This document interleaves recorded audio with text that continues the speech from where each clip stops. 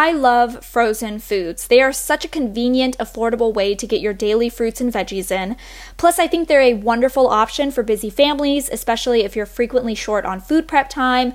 They don't go bad nearly as fast as fresh produce, and take one quick trip down the frozen food aisle and you'll see just how many options there are, and you're bound to find something that suits you. So how does frozen produce work? Well, designated fruit and veggies are picked at peak ripeness and frozen within hours. This process locks in nutrients and flavors, preserving them for you to enjoy later.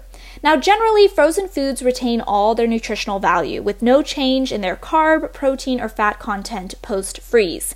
In fact, some may argue that frozen produce is in fact more nutritionally dense than fresh produce, since fresh produce naturally loses its vitamins and minerals over time. Now, with all that in mind, you still want to employ a little self-control in the frozen food aisle.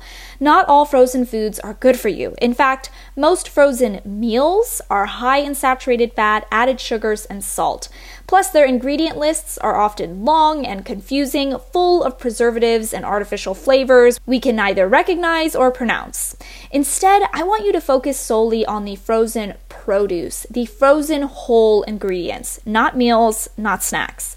Always check the nutrition facts label and ingredient lists first. We want minimal to no added sugars, little salt, as well as foods high in fiber and micronutrient content. When it comes time to thaw your frozen foods, the best method is to do it in the fridge. If not, you can expedite the process by placing the food in a leak-proof plastic bag and submerging it in cold water until thawed.